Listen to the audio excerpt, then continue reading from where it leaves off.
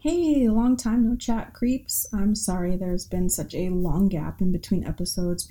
Literally, right after I mentioned that I'd be back to a regular release schedule, so many things steamrolled into my life after that, and I've literally barely been able to come up for a breath. My roommate and I actually found a new place to move into, and we'd been living in the same place for 8 years, and so we've been searching for really quite a while. And we finally found a place that we both could agree on, and once we found that place, everything kind of started to move at breakneck speed. So I was packing and cleaning and all of that nonsense, which meant my podcast gear was unavailable. And then COVID happened. And what can I say about COVID and the pandemic that's happening that a million others probably have already talked about by now? So I'm a little bit behind that gun, but the week we were scheduled to move to the new place was when the initial COVID lockdowns began happening in Los Angeles, where I am. So if you've never tried to move in the middle of a fucking pandemic with hardly any help, no services open, everyone panic buying all the essentials that you would normally need to move, like cleaning stuff and food, don't do it. Whatever you do, stay away from moving during a pandemic.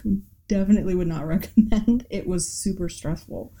And so between all of that nonsense and trying to get a footing at work, it's been really crazy. So I'm sure many of you know by now yourselves because you're living it just like everybody else in the world. So enough about that. We don't have to talk about that kind of stuff because today I wanted to take us away from all of that current wave of crazy chaos and chat just about a place here in LA, and it has its own little history of chaos. Many of you listeners who are into horror and stories about hauntings and stuff like that are familiar with the supposedly haunted hotel that gets most of the limelight here in LA, and that's the Cecil Hotel. But before I had even heard about the Cecil, I was intrigued by the crazy stories and that goings-on at Greystone Mansion. And for those of you who don't know, the Greystone Mansion is this huge estate on Loma Vista Drive in Beverly Hills. And these days, it's mostly used as an event space for weddings, and a lot of films have been made there, actually. And cool little fact, if you didn't already know, that the interior of the mansion was used as the Big Lebowski's home and office in that movie, and it was also used in Death Becomes Her. So it's a pretty iconic place, even if you don't quite know it by name. So you can also tour the grounds and take photos there most days, but the history of the place kind of starts out like an old school murder mystery plot. So bear with me a little bit because I'm going to give you a little bit of a history lesson, so don't get too bored, but I like to know the backstories and stuff like that of all of these old creepy places, so it's important to the story. So the mansion was built by Edward Lawrence Doheny, and Edward was originally born in Wisconsin, but in 1892 he and his friend Charles Canfield headed to Los Angeles for, the same reason anybody back in that time moved west, and that was to find gold or oil. They ended up actually being the first people to discover oil in Los Angeles and later discovered large oil deposits in Mexico, which, combined with what they had found in LA, made them the largest producers of oil in the world at the time. And that also inevitably made them filthy rich. While in a way it had seemed that his luck was kind of on the rise and everything was going great, it really wasn't, because this is when things took a really weird, dark turn for Edward, because at this time, he and his wife divorced, and Edward gained custody of their son, Ned, which was really weird at the time, because even now, mothers mostly get custody of their kids, which is a completely different conversation for another day, but he got custody and his wife lost everything. And they were deeply religious Catholic individuals, so not only did she lose her son and the money, she also took a pretty big blow to her reputation. So this kind of sent her in a tailspin, and she ended up committing suicide by drinking battery fluid. Already there's some weird dark cloud hanging over this family, but fast forward to the mid-20s, and Edward had become a very powerful man politically, and he used that power to kind of start to mingle with national political leaders. And that included presidents, and one president whose administration was affected really closely by Doheny was Warren G. Harding. President Harding at the time had a Secretary of the Interior named Albert Fall, and he was a very close friend of Mr. Doheny. And in fact, Mr. Doheny gave him $100,000 to help him along, and in today's money, that is equal to about $10 million. In return, Secretary Fall made it possible for Mr. Doheny to secure oil drilling rights on a large deposit of oil on federally owned land, particularly one very rich spot, which was called the Teapot Dome, because it was huge and it was shaped like a teapot. The exchange of this money actually became the greatest political scandal in American history and stayed that way until Watergate. Albert Fall was completely disgraced because he had taken that bribe money and he went to jail. But Mr. Doheny escaped prison, probably because he had a lot of money, is my guess. But his son Ned and Ned's childhood friend were still kind of in the line of fire for possible incarceration because, as it turned out, the $100,000 bribe was actually delivered in a black suitcase. I mean, of course it was a black suitcase, by Ned, and he was in his late 20s by this point, and his boyhood friend Hugh Plunkett came along to help him, I guess, hand over the money. That put them in the line of fire to fall for their father. So keep that in mind as the story progresses, because it's a little bit of a nugget of information. So years later, when Edward's son Ned married, he gave the land that Greystone Manor is built on as a wedding present to him and his new bride. Construction then began on Greystone Mansion in February 15th, 1927, and although Ned and his wife Lucy and their 5 children moved into the residence in September of 1928, it took them 3 more years to complete, and all in all, it costed over $3 million, which, adjusted for our times, would be equivalent to around $47 million. So to say that they were wealthy is a complete understatement. And the place was huge. Back then, the house included stables and kennels, tennis courts, its own fire station, a gatehouse, swimming pool, pavilion, greenhouse, its own lake, waterfalls, all of that stuff. So the scene in the backstory is basically set here, and you can imagine what it was like to be there. And this is where shit starts to get weird really fast. On the evening of February 16th, 1929, exactly 2 years after construction began and only 5 months after the family had moved in, Hugh Plunkett, again, Ned's childhood friend who had helped him give over this bribe money, made his way to Greystone Mansion and let himself in with a key. So he had a key because he had stayed there plenty of times. He works for them. He's kind of in and out. Again, Ned's best friend. So this isn't abnormal. Ned's wife, Lucy, was sitting up in the library reading when he arrived, and she didn't think that anything was out of the ordinary because, again, he was his friend and he's there all the time. So Hugh made his way to Greystone's many spare bedrooms, where he called Ned and asked him if they could meet. They met in a room and Ned locked the door behind him. So as she was reading her magazines, around 11 o'clock, she was reported to have heard a gunshot. According to press accounts, she didn't look for the source of the gunshot, and she didn't immediately call the police, which is weird already, but instead she chose to call the family doctor. And when he arrived, he and Lucy were making their way toward the room when Hugh emerged from the bedroom in a state of anguish and with a gun in his hand. Upon seeing the family doctor, whom they knew each other, so it wasn't a stranger, he ran back into the room and slammed the door, whereupon the doctor and Lucy later claimed that they had heard another gunshot. Mind you, this, according to the official story, occurred more than 20 minutes after Lucy had heard the first gunshot.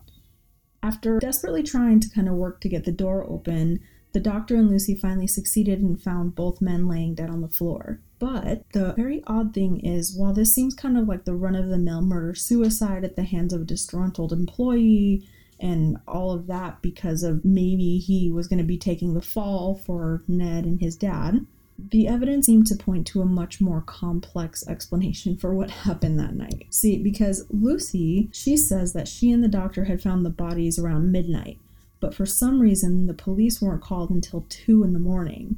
So that's 2 hours of the bodies kind of just whatever they were doing to them. Like, what were you guys doing? I have no idea what they were doing to them. But in addition to that, during those hours before the police were called, several of Lucy's relatives who lived nearby, when I say nearby, it's not like on the property. They didn't hear these gunshots, but they had shown up out of the blue at the house, supposedly, which I mean, someone had to have called them, and why would you call your family before you call the police? I don't know, but that's what happened there. But when the police finally did arrive, they found that the bodies had been moved and that the statements of the witnesses to them seemed rehearsed.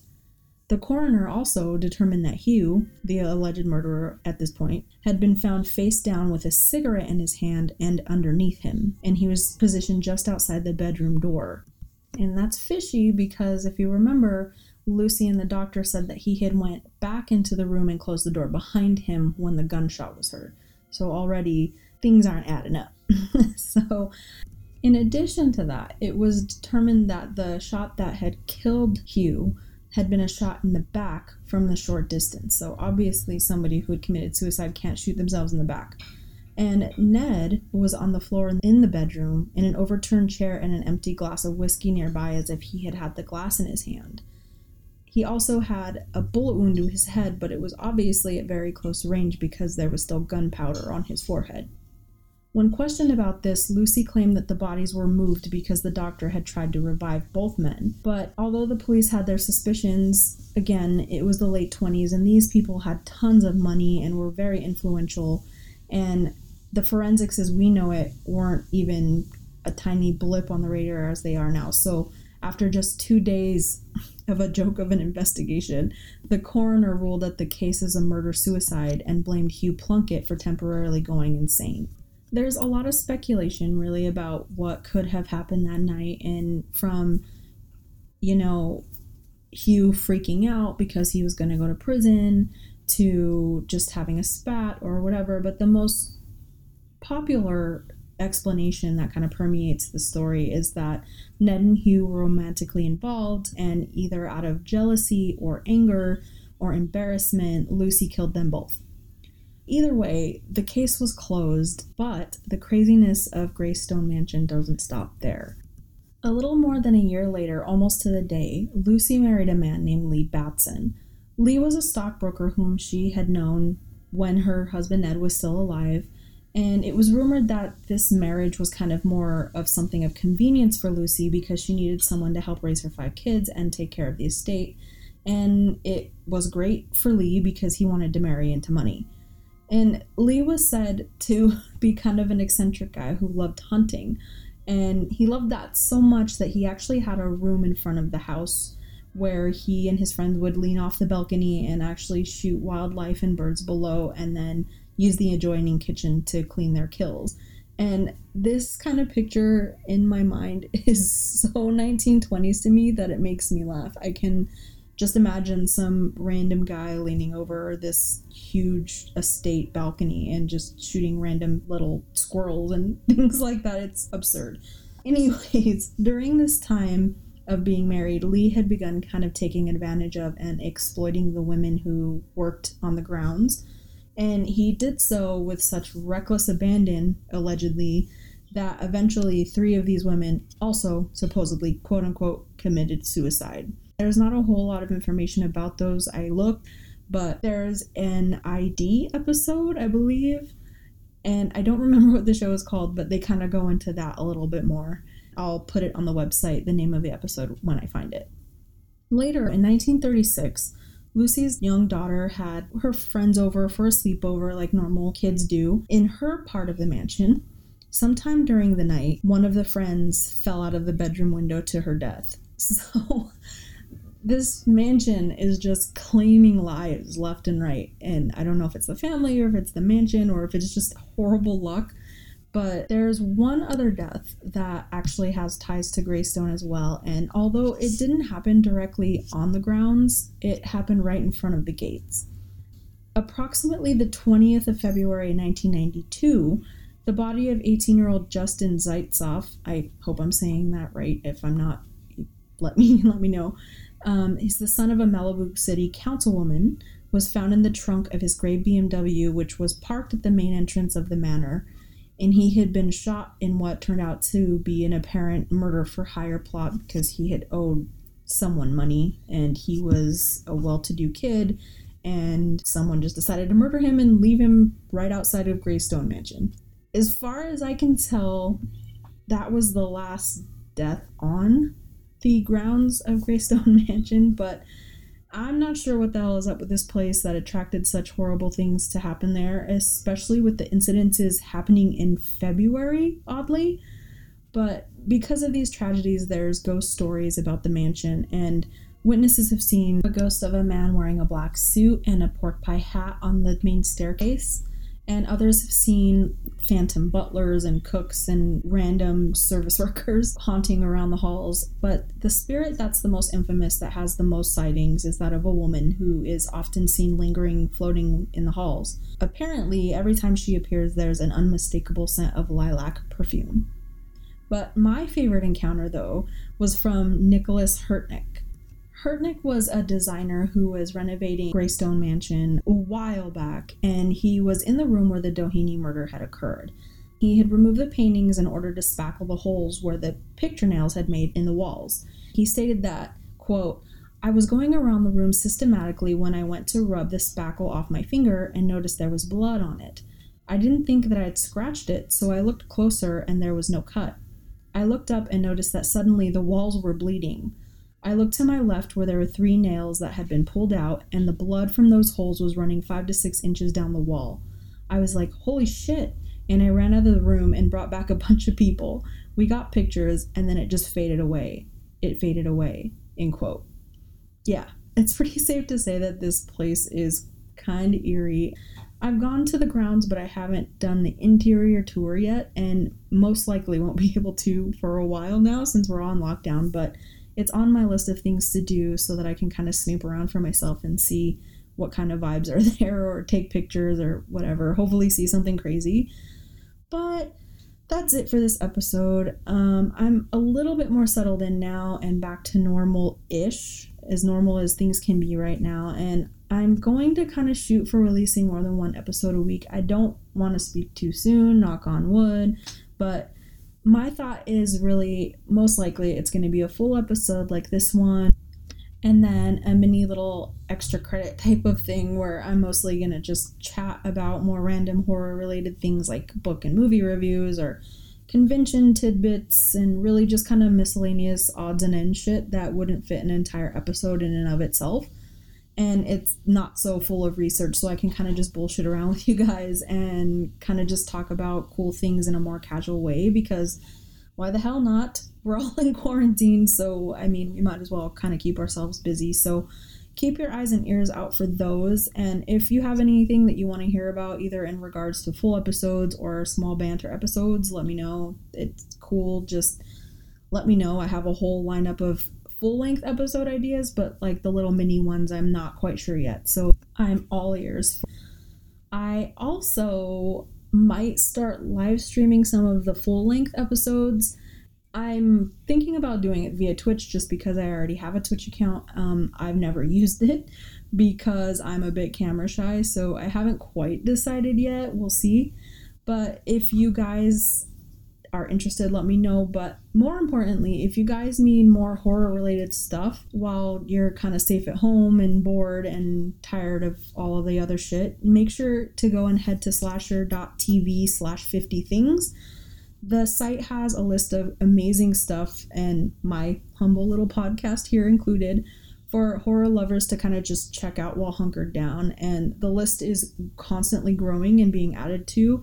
And it's just full of really cool shit to discover, from podcasts to music to films, whatever you feel like checking out. And no, this is not a sponsored thing. I'm not paid to say this. It's seriously just a really cool little resource that I wanted to let you guys know about from my favorite little community at Slasher. And if, you know, we all get bored of watching Netflix and Amazon and you're looking just for something kind of out of the ordinary to check out, so again, slasher.tv/50things, definitely check it out. But let me know what you think of this episode, or any ideas or any cool experiences you had at Greystone Mansion via Instagram, Facebook, or Twitter at Creep Academy Cast, or you guys can always email me at creepacademypod@gmail.com. Until next time, guys, stay creepy.